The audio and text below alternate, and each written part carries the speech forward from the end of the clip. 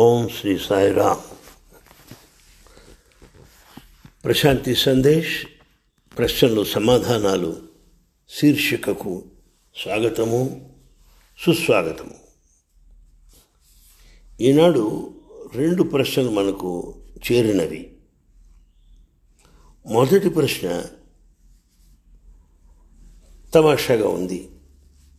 మన సమాజంలో ఏ ఉపకారాన్ని పొందినా, ఏ చిన్న సహాయం మనం పొందినా థ్యాంక్ యూ అంటుంటాం. ఈ థ్యాంక్ యూ గురించి 2 మాటలు చెప్పమన్నారు. చూద్దాం. థ్యాంక్ యూ అనేది కేవలము పదములు మాత్రమే కాదు. శరీరంలో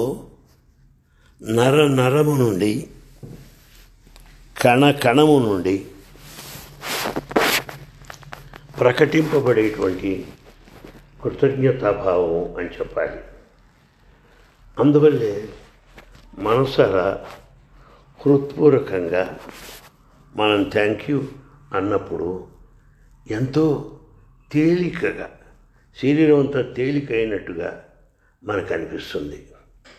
ఆకాశంలో ఒక మేఘం కదులుతున్నట్టుగా అనిపిస్తుంది. థ్యాంక్ యూ అనగానే మనకి ఎలాంటి ఆందోళన కానీ, చికాకులు కానీ ఏవి ఉండవు. అవన్నీ అదృశ్యమైపోతాయి. చాలా గొప్ప విశేషం. ఇది ఒక టెక్నిక్. ఆ టెక్నిక్ విశేషాలు తెలియకుండానే మనం యాదృచ్ఛికంగా థ్యాంక్ యూ అంటూ ఉంటాం. టిబెట్ గురించి మనం వినే ఉంటాం. ఈ టిబెట్లో ఒక పద్ధతి ఉంది. ఈ టిబెట్లో 2000 సంవత్సరాలు పూర్వం నుండే ఈ థ్యాంక్ యూ అనే మాట వాడుతూ ఉంటారు. టిబెట్లో అనేకమైనటువంటి ఆశ్రమాలు ఉన్నాయి. అక్కడ ఉన్నవాళ్ళని లామా అని పిలుస్తారు, LAMA. ఈ లామా అనేటువంటి వ్యక్తి తన గురువు కనిపించినప్పుడు తాను పొలంలో పనిచేసుకుంటున్నా, తోటలో పనిచేసుకున్నా అతను శిరస్సు వంచుతాడు. ఆ వంచినటువంటి ఆ శిరస్సుని గురువు గారి యొక్క పాదపద్మముల పైన పెడతాడు. థ్యాంక్ యూ మాస్టర్ అంటాడు. ఇవి కేవలం పదాలు కావు. అదొక భావము, అదొక కృతజ్ఞత భావము. అయితే ఒకే రోజున ఈ మాస్టర్ గురువు 10-12 సార్లు కనపడవచ్చు. కానీ ఈ లామా శిష్యుడున్నాడే, ప్రతిసారి కూడా వంగుతాడు, గురువుగారి శిరస్సుకి ఆనిస్తాడు, నమస్కారం పెట్టుకుంటాడు. ఇలాంటివి మధుర క్షణాలుగా తాను భావిస్తూ ఉంటాడు. ఇలాంటి పరిణతి చెందిన శిష్యుల్ని చూచి మాస్టర్ అంటే గురువు అంటాడు, ఇక నుండి నీవు నా పాదములు స్పృశించనక్కర్లేదు. నువ్వు ఎక్కడున్నా సరే, నేను ఏ వైపుగా ఉన్నానో, ఏ దిశగా ఉన్నానో ఆ దిశ వైపు నీవు నమస్కరిస్తే చాలు. ఆ భావంతో నమస్కరించే చాలు. నా పాదములే పట్టుకోనక్కర్లేదు. నీలో ఉన్న కృతజ్ఞతాభావమే ఇంకా ప్రధానమైనటువంటిది. అలాంటి అనుభవమే నీకు వస్తుంది అన్నాడు. నిజమే. మొట్టమొదట ఏమిటి గురువుగారు ఇలా అనుకుంటున్నాడేమిటి, ఇలా అంటారేమిటి అని అనుకున్నారు. తర్వాత వాళ్ళకి అర్థమైంది, నేను గురువుగారు ఉన్నటువంటి వైపుగా, ఆ డైరెక్షన్లో నేను వంగి నమస్కారం చేస్తున్నాను అంటే నాలోనే ఏదో మార్పు వస్తుందన్నమాట. నాలోనే అని తాను అర్థం చేసుకున్నాడు. అప్పుడు అతనికి అర్థమవుతుంది, నాలో వచ్చేటువంటి ఈ ప్రభావం అంతా నాలో ఉన్నటువంటి ఈ కృతజ్ఞతాభావమే కదా అనుకుంటాడు. అప్పుడు తర్వాత దశలో మాస్టర్ గురువుగారు అంటున్నాడు, నేను ఏ వైపుగా ఉన్నానో, ఏ డైరెక్షన్లో ఉన్నానో అటువైపుగా వంగి నీవు నమస్కారం చేస్తున్నావు. ఇక నుండి అలా అక్కర్లేదు.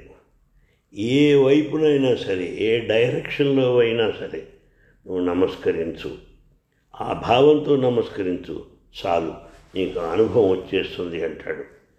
ఈ లామా శిష్యులంతా ఆశ్చర్యపోయారు. అంటే మొట్టమొదటేమో పాదాలకు నేరుగా నమస్కరించాం. ఆ తర్వాత గురువుగారు ఏమన్నారు, నేను ఉన్నటువంటి డైరెక్షన్ వైపు, ఆ దిశలో నమస్కరించు చాలన్నాడు. ఇప్పుడే ఉంటున్నారు, ఏ దిక్కుగా నువ్వు నమస్కరించినా చాలు, నీకు అదే అనుభవం వస్తుంది అన్నారు.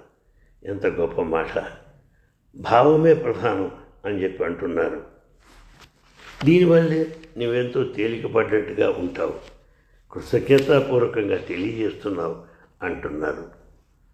కనుక ఏదో మార్గం దొరికింది, ఆనందిద్దాం, సంతోషిద్దాం. ఇంకా ఎక్కువగా, అధికంగా మనం ఆనందాన్ని అనుభవిద్దాం.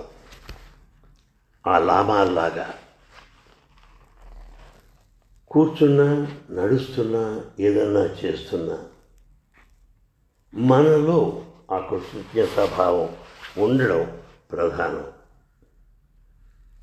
కేవలం ఈ కృతజ్ఞతాభావము ఏదో ఒక్కదాని గురించి కాదు, గురువుని ఒక నెపంగా మనం అంటున్నాం, ఒక వంక కింద తీసుకుంటున్నాం.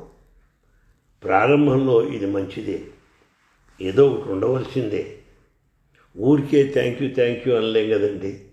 నుంచోని థ్యాంక్ యూ అంటే వీడికి ఏమైనా పిచ్చెక్కిందా అనుకుంటారు. అది అలా కాదు. థ్యాంక్ యూ అనేది ప్రారంభంలో వాళ్ళకి మాత్రమే.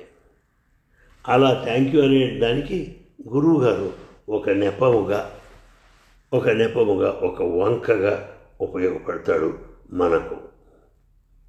కనుక ఇంతకీ ఆ గురువు ఎవరు అంటే శూన్యస్థితి, ఎంటీనెస్. గురువు ఎంటీనెస్, శూన్యము. అంటే మొట్టమొదటేమో పాదాల నమస్కారం పెట్టమన్నాడు, తర్వాత ఏ దిక్కునుంటే ఆ దిక్కున నమస్కారం పెట్టమన్నాడు, తర్వాత ఎటువైపు అయినా సరే, ఏ దిక్కునైనా సరే నీవు వంగి నమస్కారం చేయవచ్చు అన్నాడు. అంటే అర్థం ఏమిటనమాట, గురువు కేవలము ఒక శూన్యము, ఎంటీనెస్ అన్నమాట. దీన్ని మనం ఎక్కువగా గ్రహించాలి. ఇదే సహజమైనటువంటి మార్పు. ఇలాంటి థ్యాంక్ యూ, కృతజ్ఞత భావము మన ఊపిరిలాగా ఉండాలి. ఊపిరిలాగా ఉండాలంటే అది ఎంతో మార్పు, అద్భుతమైనటువంటి అనుభవం మనకు అందిస్తుంది. ఇది నేను థ్యాంక్ యూ గురించి చెప్పదలుచుకున్న విశేషము. తర్వాత ప్రశ్న, శిష్యుడు ఎలా ఉంటాడు, ఆ శిష్యుడిని ఎలా గుర్తించాలి, శిష్యుడు ఏ రీతిగా ప్రవర్తించాలి అని ఒక ప్రశ్న వేశారు. మంచిదే, జాగ్రత్తగా ఆలకించండి. స్వామి కూడా అంటుంటారు ప్రశాంతి లయంలో, ఉపన్యాసాలలో, who is your best friend, నీకెవరయ్యా అత్యంత ఆప్తమిత్రుడు ఎవరు? God is your best friend, భగవంతుడే నీకు ఆప్తమిత్రుడు అని స్వామి అంటుంటారు. అదేవిధంగా గురువు కూడా కొన్ని సందర్భాలలో నేను నీ స్నేహితుడిని, చూసావా, ఐఎమ్ యువర్ ఫ్రెండ్ అని గురువు అనవచ్చు. కానీ శిష్యుడు అది అంగీకరించలేడు. మీరు అలా అనద్దండి, మీరు నాకు గురువు, స్నేహితుడు అంటారేమిటి అనేస్తాడు. ఇవాళ సమాజంలో కొంతమంది శిష్యుల్ని చూస్తున్నాం, వాళ్ళ గురువులు అయిపోదాం అనేది తొందరగా. అలా శిష్యులుగా ఉండటం వాళ్ళకి అంతగా ఎక్కువ కాలం రుచించదు. ఎందువల్ల ఇవాళ శిష్యుడిగా ఉండి రేపు గురువు అయిపోదాం అని అతని యొక్క భావం. ఏదో రోజు నేను కాకపోతానా? నా గమ్యం ఏమిటి? నేనే మాస్టర్ అయిపోవాలి, నేనే గురువు అయిపోవాలి అని అనుకుంటారు. అందువల్ల గురువు గారు ఐఎమ్ యువర్ ఫ్రెండ్, నీ స్నేహితుడిని అంటే వీడికి సంతోషంగా ఉంటుంది. నేను గురువు అంటే అమ్మో ఆయన నాకంటే నేను చాలా పెద్దవాడు, నేను గురువుని ఎప్పుడవుతాను అనే దిగులు వస్తుంది వాడికి. అలా కాకుండా ఐఎమ్ యువర్ ఫ్రెండ్, నీ స్నేహితుడు అనేవాడికి అబ్బా ఒక సమభావం తలుచుకొని సంతోషిస్తూ ఉంటాడు. ఇలా ఉంటుంది శిష్యుల్లో రకాలు. అసలు శిష్యులు ఎవరు కూడా గురువు గారు వచ్చి నేను నీ ఫ్రెండ్ అంటే వాడు అంగీకరించలేడు, తట్టుకోలేడు, షాక్ అయిపోతాడు.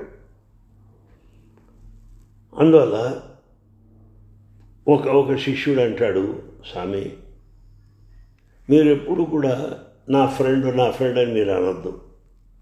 మీ శిష్యుడిగా ఉండగలగడమే, నన్ను మీరు శిష్యుడిగా అంగీకరించడమే అదే నాకు పట్టరాని ఆనందాన్ని కలగజేస్తుంది నాకు అంటాడు. అందువల్ల నిజమైనటువంటి శిష్యులందరూ కూడా ఆ శిష్య స్థాయిలోనే ఉండాలని కోరుకుంటారు. కనుక ఎంత పిచ్చి ప్రబలుతోందంటే గురువుగారే వచ్చి ఒక శిష్యుడితో నాయనా నేను నీ శిష్యుడు అంటే ఆ శిష్యుడు చాలా సంతోషపడేటువంటి స్థాయిలో ఉన్నారు కొందరు ఇవాళ. ఆ రీతిగా మనోభావాలు దిగజారిపోయాయి అని మనకు అర్థమవుతుంది. ఎందువల్ల అంటారేమో ఇదంతా. శిష్యుడిగా ఉండటం అంటే అహంకారాన్ని వదులుకోవడం. ఇది చాలా కష్టమైన విషయం. ఈ అహంకారాన్ని దాచుకొని బతుకుతూ ఉంటారు. వదులుకోరంటే దాచుకుంటానంటాడు. ఏం చేయాలి చెప్పండి? అలా కాకుండా గురువుగారు నీకంటే నేను పవిత్రమైన వాడిని అని గురువుగారు అన్నారనుకోండి, వెంటనే తెలుసుకోండి అతను గురువు కాదు. నేను అధికుడను అని గురువుగారంటే ఆయన గురువే కాదు. ఎందువల్ల ఆయనలో మనకులో ఉన్నటువంటి అహంకారం ఇంకా ఆయనలో ఉందన్నమాట. ఆయన రాజకీయ పరంగా ఉన్నాడే కానీ ఇంకా ఆధ్యాత్మిక పరంగా లేడు అని గుర్తించండి. అసలు నిజమైనటువంటి ఆధ్యాత్మిక మార్గంలో ఉన్నవారు ఎవరు కూడా వేరొకరికంటే గొప్పవాడిని కానీ ఇంకా అధికుడనని కానీ మహాపవిత్రుడనని కానీ ఎప్పుడూ భావించడు. ఈ గుర్తుపెట్టుకోండి. అందువల్ల ఇంతకీ అసలైనటువంటి ఆధ్యాత్మిక వ్యక్తి ఎలా ఉంటాడు? తనకి ఏమీ లేదు, నేను అనేది ఏదీ లేదు, ఉన్నదంతా గురువే, ఉన్నదంతా దైవమే, నేను ఏమీ లేదు, శూన్యము అని నిజమైనటువంటి ఆధ్యాత్మిక జీవి భావిస్తూ ఉంటాడు. ఈ సత్యాన్ని మనం గుర్తుపెట్టుకోవాలి. కనుక ఇక్కడ పోలికలు కావాల్సింది. ఒకవేళ గురువుగారు నీ ఫ్రెండ్ అని అన్నప్పటికీ మనం అది అంగీకరించే స్థితిలో మనం లేవు. కానీ అసలైన గురువు తాను అధికుడను అని అనుకోడు ఎప్పుడు కూడా. అందువల్లే నేను నీ ఫ్రెండ్ అంటూ ఉంటాడు. కానీ యువతల శిష్యుడు దాన్ని చూసి మోసపోకూడదు. మరొక విషయం ఉంది. ఈ శిష్యుడు అనేవాడు గురు శుశ్రూష చేసి గురువుగారికి అనేకమైన సేవలు చేసి ఆయన ఆశీర్వాద బలంతో జ్ఞానోదయం అయినప్పటికీ ఆ శిష్యుడుగానే కొనసాగుతాడు. కానీ నేను గురువు అయిపోయాను అని ఎప్పుడు అనుకోడు. ఒక చిన్న ఉదాహరణ. బౌద్ధంలో ఒక సంప్రదాయం ఉన్నది. దాన్ని జెన్ బౌద్ధము అంటారు. ZEN. ఈ జెన్ బౌద్ధ సంప్రదాయం ఒక నూతన ప్రక్రియ. ఆ రోజుల్లో మహాకాశ్యప్ అని ఉండేవాడు. మహాకాశ్యప్ ఈయన ఈ జెన్ బౌద్ధ సంప్రదాయానికి గురువు అని మనం చెప్పవచ్చు. ఈ మహాకాశ్యప్ ప్రారంభంలో గౌతమ బుద్ధుని యొక్క శిష్యుడు, జ్ఞానోదయం కలిగినటువంటి వాడు. ఒక దశలో బుద్ధుడు మహాకాశ్యపుని పిలిచి అంటాడు, ఆయన ఎవరైతే ఈ జిజ్ఞాసతో ఆర్తితో ఉన్నారో వాళ్ళకి వెళ్ళి బోధ చేయి, వాళ్ళకి సంతృప్తి అందించు, వాళ్ళ దాహాన్ని తీర్చు, వాళ్ళ అవసరాలు తీర్చు అని మహాకాశ్యప్తో చెప్తాడు గౌతమ బుద్ధుడు. సందేశాన్ని వ్యాప్తి చేయి అని కూడా చెప్తాడు. అప్పుడు మహాకాశ్యప్ అంటున్నాడు, ఏమి స్వామి ఎలాంటి మాటలు మాట్లాడుతున్నారు నాతోటి? మిమ్మల్ని వదిలి నేను దూరంగా వెళ్ళే కాడికి నాకు ఈ జ్ఞానోదయం ఎందుకు? ఈ జ్ఞానోదయం నాకు అక్కర్లేదు. ఎందువల్ల అంటారేమో, జ్ఞానం అనేది నా హక్కు, జ్ఞానం అనేది నా సహజ స్థితి, దాన్ని నేను ఎప్పుడైనా పొందవచ్చు. కానీ మీ సన్నిధానం దొరకదు నాకు, మీ పాదాలు దొరకవు నాకు. అందువల్ల మీ పాదాలని వదిలిపెట్టి నేను ఎప్పుడు వదలను పోను. ఈ జ్ఞానోదయం అది అనంత కాలక్రమంలో అది ఎప్పుడైనా నాకు కలుగుతుంది, కానీ మీ పాదాలు నాకు దొరకవు అంటాడు మహాకాశ్యప్. అప్పుడు గౌతమ బుద్ధుడు అంటున్నాడు, అయితే విను, నేను ప్రతివాడిని కలుసుకోలేనయ్యా, పెద్దవాడిని అయిపోయాను. నేను చెప్తున్నాను, నా మాట నమ్ము. నీ హస్తాలే నావి అనుకో, నీ నేత్రాలే నావి అని భావించు. నీలోనే నేను ఉన్నాను, వెళ్ళు, నీతోనే ఉంటాను అంటాడు బుద్ధుడు. అప్పుడు మహాకాశ్యప్ అంటున్నాడు, స్వామి సరే అలాగే వెళ్తాను, కానీ ఒక షరతు ఉన్నది. అదేమిటంటారేమో, మీ అవసాన సమయంలో నేను ఇక్కడ ఉండి తీరాలి, మీరు వాగ్దానం చేయండి నాకు. రెండోది, మీరు ఏ దిక్కు వైపు ఉన్నారో, ఎటువైపు వెళుతున్నారో, ఎటువైపుగా ప్రయాణం చేస్తున్నారో నాకు ఆ సమాచారం అందాలి, నాకు వాగ్దానం చేయండి అంటాడు. ఎందువల్ల మీరు ఏ దిక్కు వైపు వెళితే అటు నేను వంగి మీ పాదములు స్పృశించినట్టుగా భావిస్తాను స్వామి అని చెప్పాడు. మీరు నాకు దూరంగా ఉండవచ్చు, నేను ఇంకా దూరంగా ఉంటాను, మిమ్మల్ని నేను చూడలేకపోవచ్చు, కానీ మీరు నన్ను చూడగలుగుతారు, మీకు ఆ శక్తి ఉన్నది స్వామి. నేను మిమ్మల్ని చూచినా చూడకపోయినా మీరు నన్ను మర్చిపోరు అన్న భావమే నాకెంతో సంతృప్తిని అందిస్తుంది అంటాడు. కనుక మీరు నా నేత్రములో, నా హస్తములో నాకు తెలియదు, కానీ మీ నేత్రాలలో ఉన్నాను నేను, మీ దివ్య హస్తాలలో నేను ఉన్నాను, ఈ రెండు చాలు స్వామి అని ఎంతో వినయంతో పలుకుతాడు మహాకాశ్యప్ అనేటువంటి శిష్యుడు. అప్పుడు బుద్ధుడు అంటున్నాడు, చాలా తమాషా వాగ్దానం చేయమన్నావయ్యా. నేను ఏ మార్గంలో వెళ్తున్నానో, ఎటు వెళ్తున్నానో ప్రతిరోజు నీకు చెప్పడం కష్టమైపోతుంది. ఇక రెండవది, అవసాన సమయంలో నువ్వు ఉండి తీరాలన్నావు, ఎట్లా చెప్పు? కానీ ఒక్క విషయం, నేను తప్పక నా అవసాన సమయంలో నీకు సందేశం పంపిస్తాను. దీనికి నేను కొంతవరకు మృత్యుదేవతతో కొంత అవగాహన, కొంత అగ్రిమెంట్ నేను చేసుకోవాలి. ఎందువల్లంటే నువ్వు రావటం ఆలస్యం అయితే, ఏ మృత్యుదేవత కొంతసేపు ఆగు, అతడు రావలసి ఉన్నది అని చెప్పి వెయిట్ చేయమనాలి. నేను జీవితంలో ఇంతవరకు ఎవరిని నేను కోరలేదు.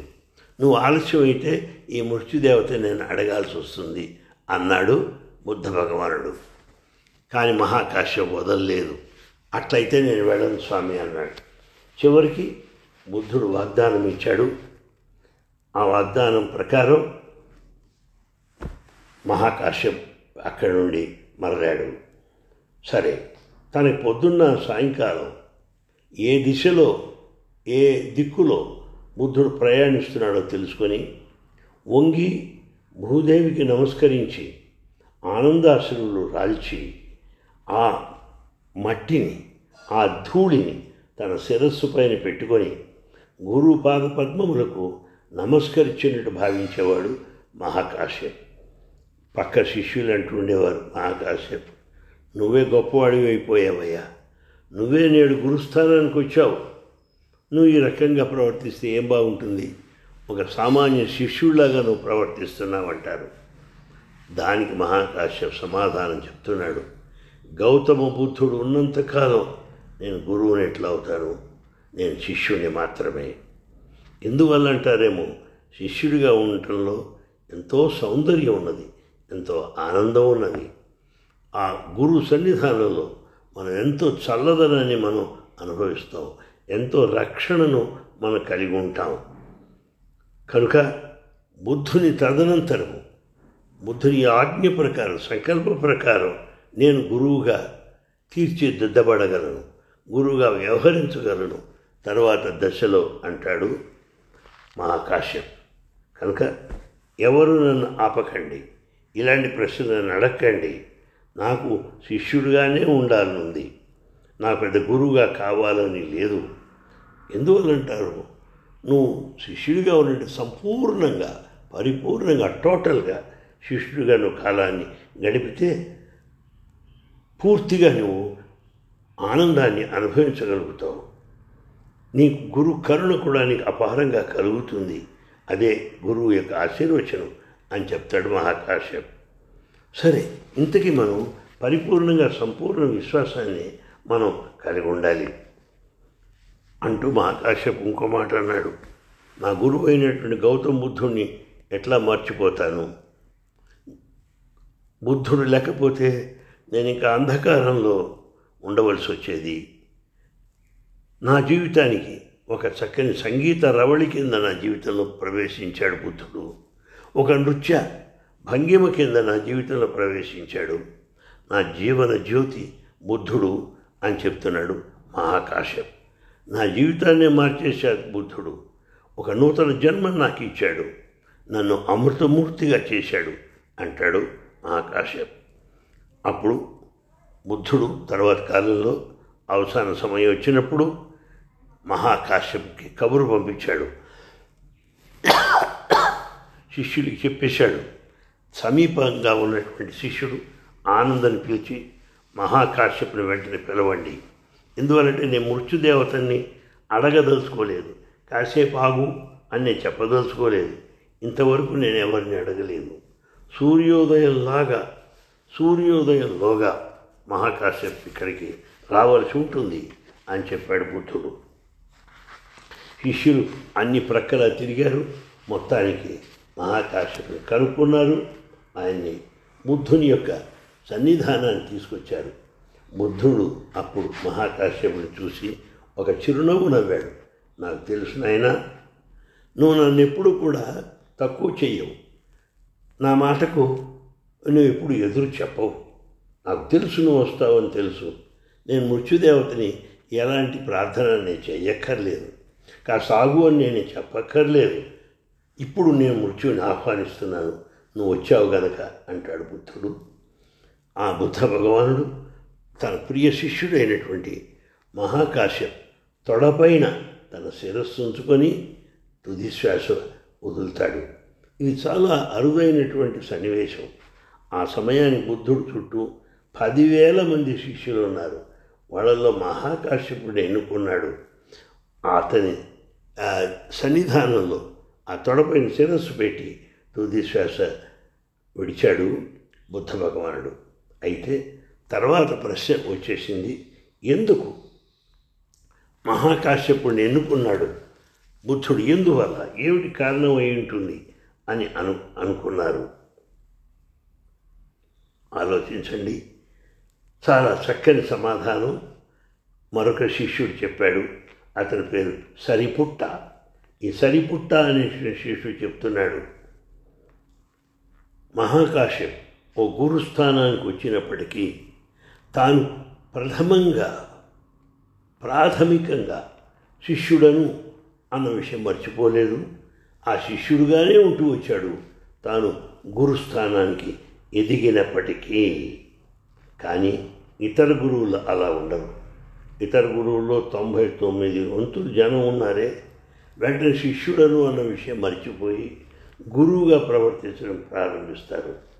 కనుక వీళ్ళందరికంటే మహాకాశ్యప్ అధికుడు అని చెప్తాడు ఈ సరిపుట్ట అనేటువంటి మరొక శిష్యుడు. కనుక మహాకాశ్యప్ అనేటువంటి వాడు జెన్ బౌద్ధ సంప్రదాయానికి మహాగురువుగా తీర్చిదిద్దబడ్డాడు.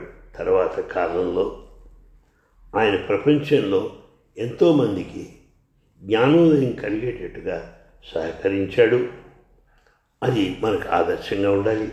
కనుక శిష్యస్థాయి ఎంతో సౌందర్యవంతమైనది, అర్థవంతమైంది అని తెలియజేస్తున్నాను. సాయిరాం. మళ్ళీ కలుద్దాం.